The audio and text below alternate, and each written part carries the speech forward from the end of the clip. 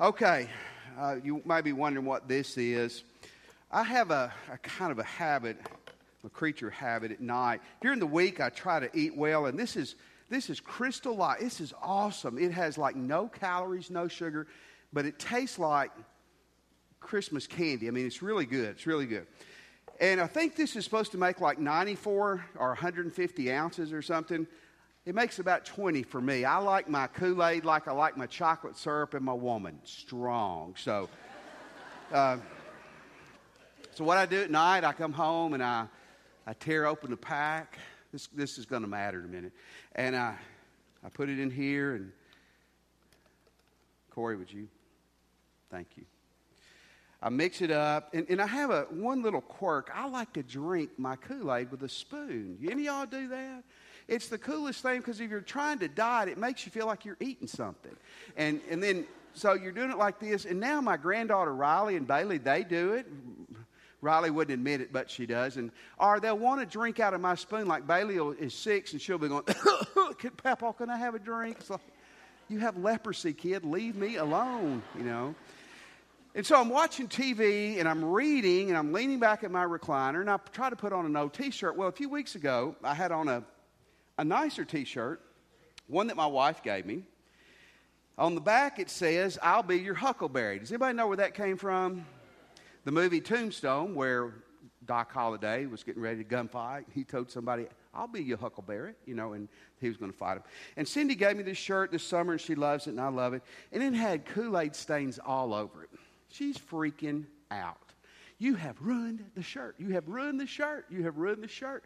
And I assured her in the name of Jesus to submit to me and that I didn't think the shirt was ruined.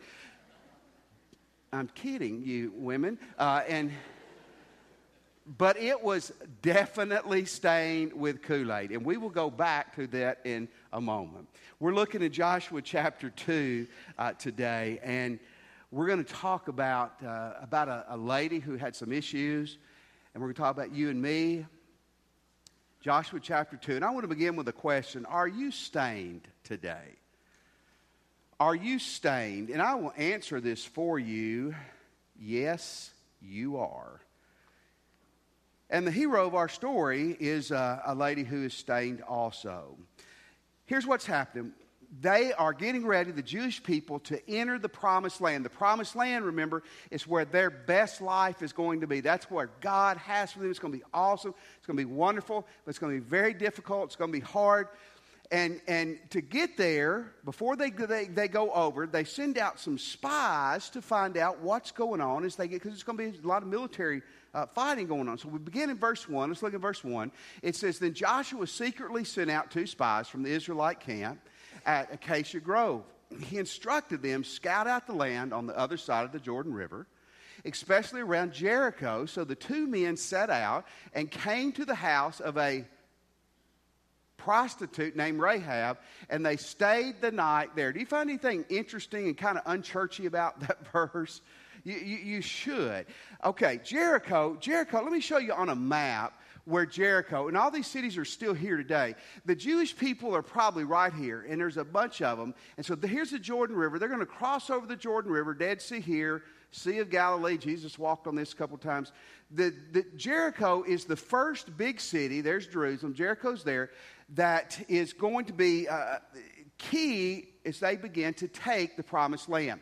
It's about 5 miles west of the Jordan River. So to get what God has for them, they're going to have to go, and the first things, they're going to have a battle with these people in this city, and these are wicked, evil people. And so they send 2 spies out to find out what's going on.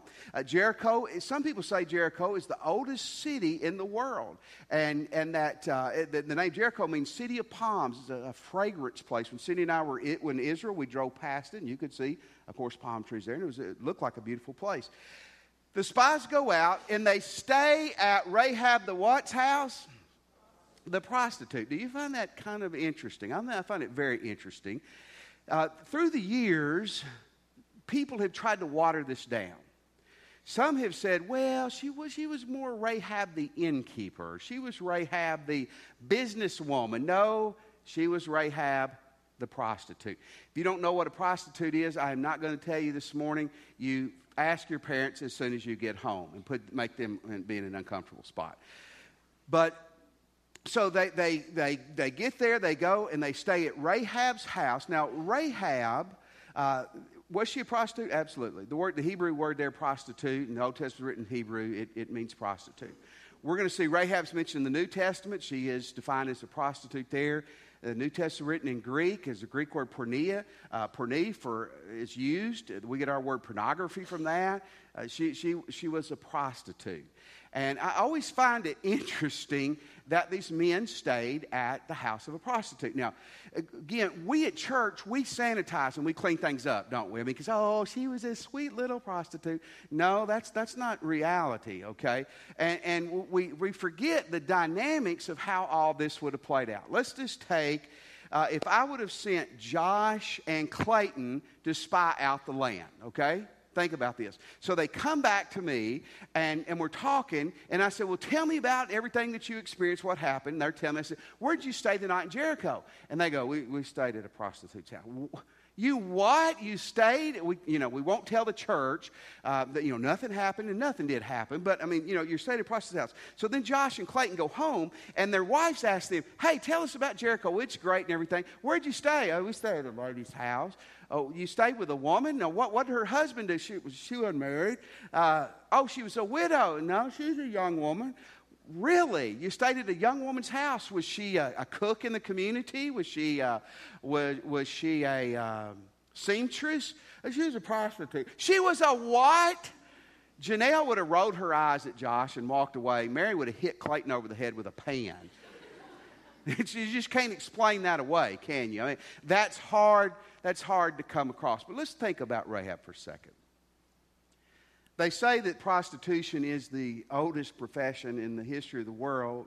It certainly would be one of the most denigrated professions in the world.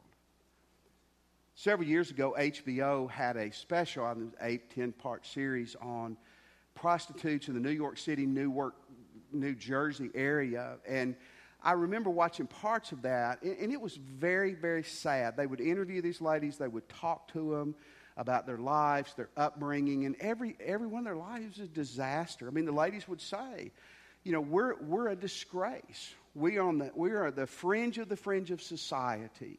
Men love us for a few minutes and use us and exploit us. Our families despise us. Nobody says, hey, I hope when my kid grows up they're a prostitute. And the police hate us. We are the edge of society. And yet in the story this morning, the key player in this chapter, as the Jewish people are beginning to find the life God has for them, is a despised lady. A lady with a lot of stains on her. I wonder this morning, you have some stains? Let's be honest now. You got some pornography on the computer.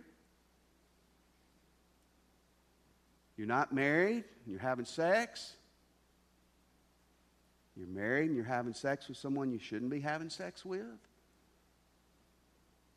just mean. You're dishonest. The question this morning really is not, are you stained? The question is, how stained are you? And the question in the moment is going to be, are you going to be honest about it and do anything about it? You see, Romans 3:23 says, for we have all sinned and fallen short of the glory of God. You know what that verse means? We are all stained. Did you know that? Did you know that you're stained this morning? The wisest, most common sense spiritual thing you can do is accept that and embrace it. We're all stained. But I want to tell you something beautiful in the midst of that for Rahab and for you and me. God loves me. God loves you. Here's Rahab. She's had to felt like a disgrace to her family. Again, people use her, but they don't like her.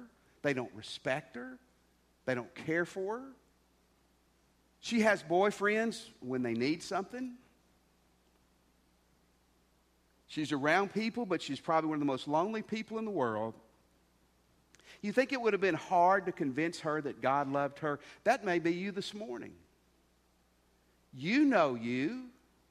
And if you're honest about who you are and how you live, I know with me, sometimes it's really hard to look in the mirror and go, God knows every crook and cranny, but he still loves me. Sometimes that's good in theology up here. It's just hard to embrace here. John 3:16, probably the most known verse in the Bible. For God so loved the world. For God so loved the world. Words mean something. The word world there means the sum total of individuals. That means you and me. And it says that God loves us so much, and you know the rest of it. He loves us so much that he gave Jesus Christ for us. I want to tell you one of those beautiful things this morning. You are stained. Some of you are stained worse than others. Some of you are stained and you don't know it, but we are all stained. But in the midst of the stains on our life, isn't it wonderful to know the Creator of the universe knows us and loves us? This may seem silly to you. We've done it before. I want you to do this. If you would, pat yourself on the chest and say with me this morning, God loves me. God loves me. God does love you. Now, here's the third part of this, and it all goes together. You need to get right with God. I need to get right with God. See, Rahab was stained. I think Rahab knew she was stained. I think she's going to embrace that in a moment. I think she's beginning to understand God loves her. You cannot stop there. Max Lucado's a great Christian writer, speaker, and he said a lot of things that are really good, but he said this: God loves you just the way you are, but he loves you too much to leave you the way you are. Isn't that good? God loves you just like you are. See, a lot of people want to waller in their sin and their sorriness, but God loves us too much to leave us the way we are. God wants us to be different. God wants things to change, and things are going to begin to change in the life of Rahab, and for the better. In verse 2, it says, but someone told the king of Jericho, some Israelites have come tonight to spy out the land. Now, it says king of Jericho. A lot of these cities, we might have a mayor. They had kings. They were kind of city-states. Let's read on in verse 3 through 9. It says, so the king of Jericho sent orders to Rahab, bring out the men who have come into your house, for they have come here to spy out the whole land. Rahab had hidden the two men, but replied, yes, the men were here earlier, but I didn't know where they were from. Then they left the town at dusk. When the gates were closed, I don't know where they went. If you hurry, you can probably catch up with them.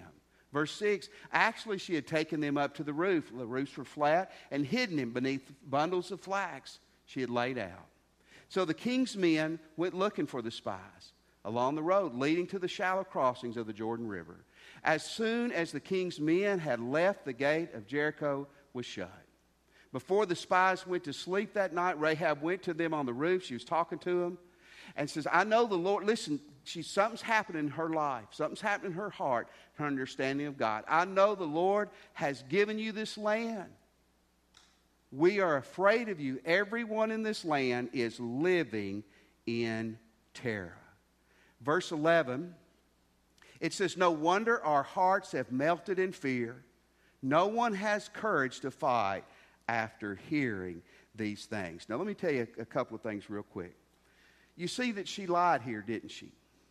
And we don't have enough time to get into a lot of the ethics of this, but it would be kind of like this. Let's say today, let's go back, it's 1942, you live in Nazi Germany, and you have Jewish people hiding in your attic, and the Nazi soldiers come and say, do you have Jewish people hiding in your attic? You lie to save their lives, okay? And so she's lying here to save lives. You don't lie to save your iPhone. You don't lie to not get in trouble with your parents. You don't lie to throw your wife in another direction. Lying's not right. She's talking about saving lives here, okay? But here's the big thing. If you notice, her heart's changing. She's recognizing the real God. They worship gods in the Canaanite countries. She's beginning to see that the real God is the God of these spies. Verse 12 through 15. It says, now swear to me by the Lord that you will be kind to me and my family since I have helped you. Give me some guarantee.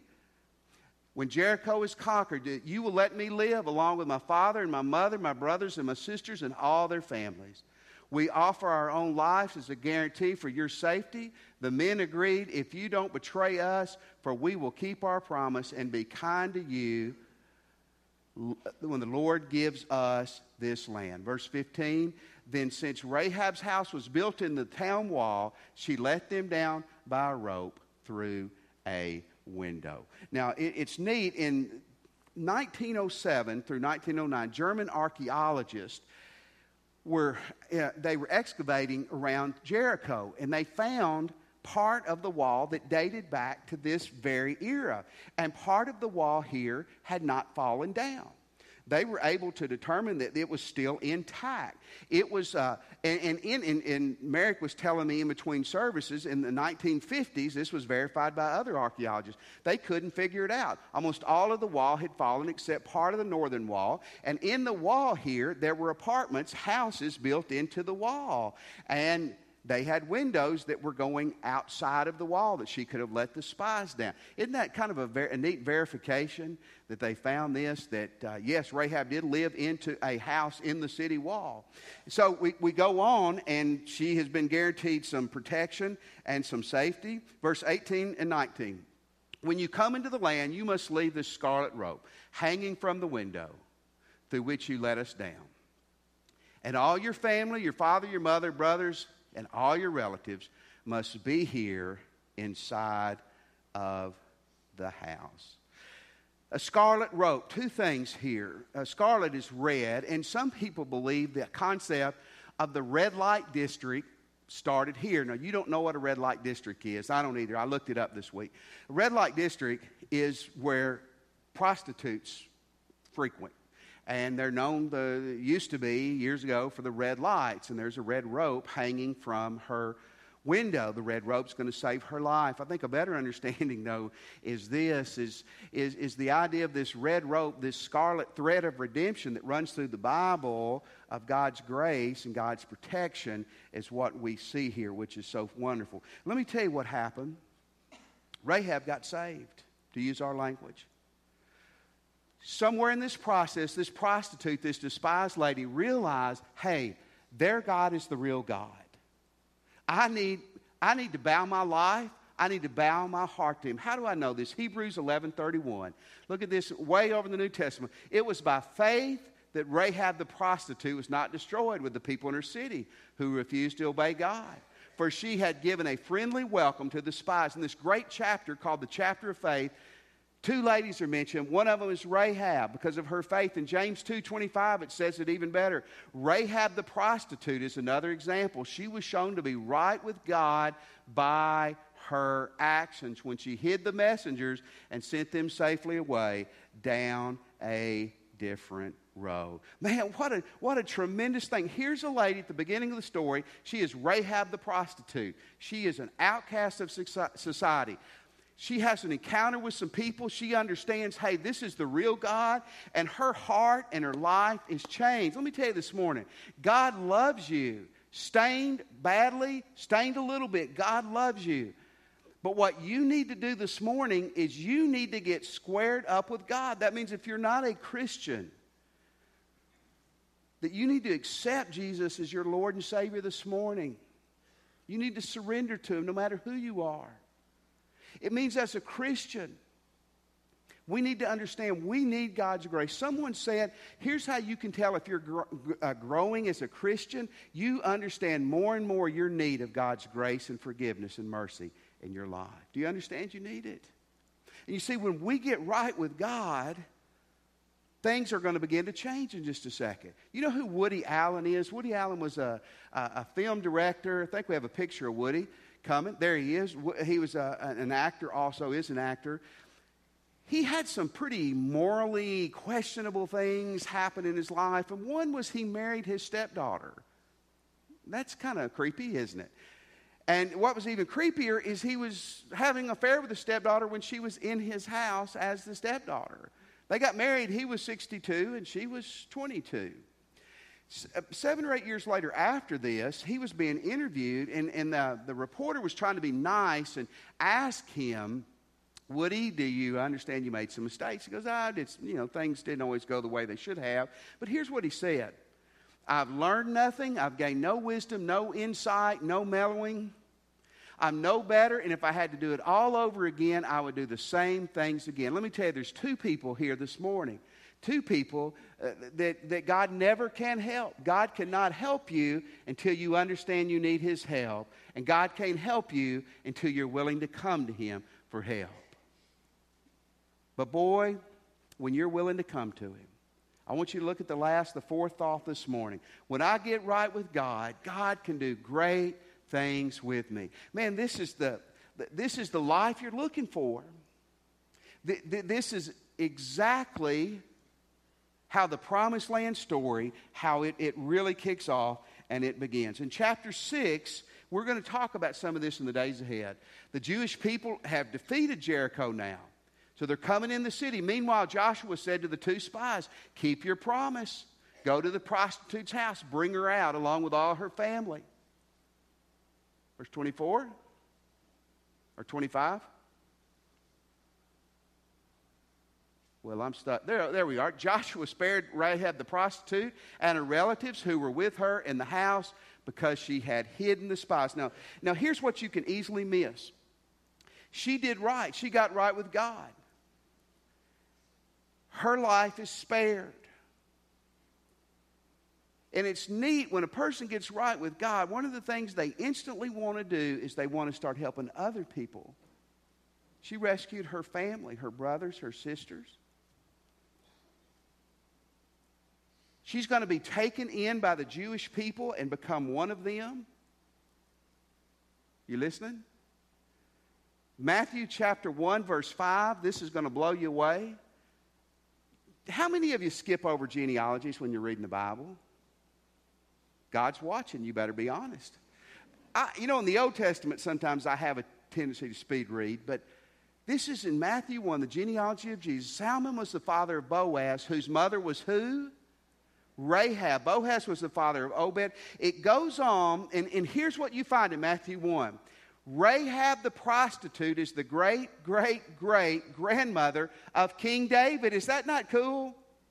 Rahab, then as it goes on, she is like the great, great, great times 20 whatever, grandmother of Jesus Christ. Is that not awesome? See, we wouldn't let that happen in a Baptist church, but God lets it happen. Isn't that great? Is that not great? See, we cast people aside, and Jesus says, I am not through with you, no matter how stained or messed up you are. If you will come to me and let me save you, change you, and clean you up, you got a future. The prostitute is a granny of Jesus. Wow. Hebrews 11:31, I want to read it one more time. It was by faith that Rahab the prostitute was not destroyed with the people in her city who refused to obey God, for she had given a friendly welcome to the spies. In this chapter, there are two women mentioned. One is Sarah, Abraham's wife. The other is Rahab, Mary, the mother of Jesus, isn't mentioned here. Deborah, the great Old Testament warrior leader, is not mentioned here. Rahab, the prostitute, is mentioned here. Is that not incredible? God cleaned her up, straightened her up, and she's in the Bible. Now, are you going to have scars when God cleans you up? A lot of times you are. I think one of the cool things when we get to heaven, the minute you get to heaven, is you're going to know everybody. Isn't that going to be great? And there's going to be great-great-grandpa you never met who's a believer. Of course, you're going to know Jesus. He'll be obvious, won't he? But there's going to be Peter. There's going to be Paul. Then you're going to walk, hey, it's Rahab the prostitute. And you're going, why did I call her a prostitute? And she's going to smile. And she's going to go, I've heard that 1 billion times in the last 3,000 years. But you know what? Is that not, only God can do that, correct? But see, here's something more personal. God can do it for you too. No matter how stained you are, how messed up you are, God can clean you up. Psalms 51:7. Purify me from my sins, I will be clean. Wash me, and I will be whiter than snow. We have a picture of snow. It's kind of hard to see because it's obviously all white. How many of you remember 2 years ago when it snowed in Ruston a couple of days? We got out of school. That's a great thing about living in Ruston. If there's a 1% chance of ice in the next month, we're not going to school for a week. And that's fine. That's good. And so it snowed and you went outside for 3 hours and you enjoyed it and then it's gone. Think about this. God cleans you up. God cleans you up. Hebrews 8:12, it says, I will forgive their sins and I will never again remember their sin. I will forgive their wickedness, and I will forgive their sins completely. You know, the Marines used to have an old saying, they were looking for a few good men. I understand that for the Marines, but that's not God. God's not looking for good people, cleaned up people. God's looking for willing people. People who are willing to come to Him and let Him change them and forgive them and straighten them up. This is a true ad that was in a paper in Virginia several years ago. It's a woman wanting a man. Overweight, okay. No slobs, no smokers, no drinkers, no convicts, and no Baptist. Wow. I feel damaged by that. I mean, she nailed me on a couple of things. That's terrible.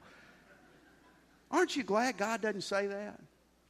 God says today, I open my arms to the chubby, to the skinny, to the Baptist, the Methodist, the atheist, to the bad, to the good. I offer my arms to everyone. How many of you know who John Newton was? It's going to be interesting. You're going to know who he was in a moment. I was talking with Ed and Brian. Brian is our tech guy, and Ed is our children's minister before church this morning. And I said, how many of y'all know John Newton? Y'all know John. They both raised their hand. Brian was smart enough to keep his mouth closed. Ed wasn't. Ed goes, yeah, he sang in the 70s, didn't he? I said, what? You know, Elton John, he sang with a woman, didn't he? I said, well, he may have, but... And I said, are you thinking of Olivia Newton-John? Oh, yeah. John Newton wrote Amazing Grace. Okay? Not Olivia Newton-John. We think of John Newton in the cleaned up stages, don't we? John Newton was a terrible person. Did you know that? Before he met Christ. On his tombstone, it says, here lies John Newton, a clerk, once an infidel and a libertine. That means a wild child. A slave trader. But by the rich mercy of God and the Lord and Savior Jesus Christ, I was preserved, restored, pardoned, and appointed to preach the faith that I'd labored to destroy. When he was 82, John Newton said, my memory is nearly gone, but I remember two things, that I'm a great sinner and that Jesus is a great Savior. He's the guy that wrote Amazing Grace. I don't know about you, but it's exciting to think, no matter where you are, that God can straighten you up, clean you up, and use you. I want to go back to my shirt, the shirt that I love and that my wife loves. With fear and trembling and much prayer, I washed it. And got the stain out. Isn't that great? I laid it on Cindy's pillow. Made her sniff it. But here's something that's really cool. You know, Tide can get the stain out of a shirt.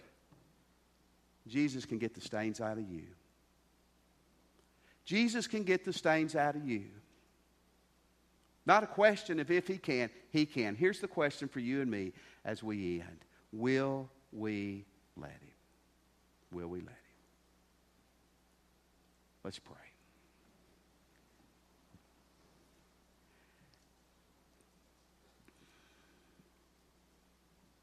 This morning, if you're a Christian, I think that there's several things that probably are going through your heart and your mind, and I want you to think about what you need to do with Christ right now. If you're not a Christian,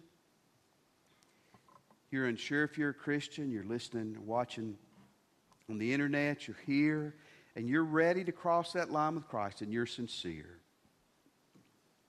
I want you to pray with me and say, Jesus, I'm a sinner, and I want to repent of my sins.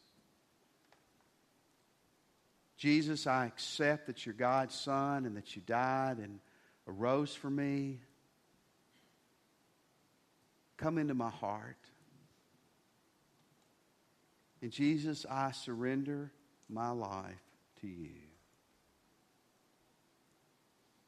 Let me have your attention. We're going to stand in just a second. And when we do, here's my challenge to you. Maybe you just prayed and asked Christ in your life, or you're ready to do it. You can catch one of our ministers after church, or when we stand in a moment, you can come and let one of us help you with this decision. God can clean you up and set your life in a new direction this morning if you'll let Him. Maybe you're here today and you'd like to join our church. We would love for you to. You can come and do that in the invitation. Or if you'd like to do that after church, you can certainly find one of us and do that. Christian, you're in one of two spots. You're doing okay. You need to stay humble. Ask God to help you stay on the path and to use you. Some of us as Christians aren't doing too well today, and we need to repent. We need to get right with God and let Him clean us up and get us back in the game. Maybe that'll happen where you're standing. Maybe you want to come and pray at the altar, pray with a minister. But let's stand, and as God leads you, you come. We'll be waiting on you.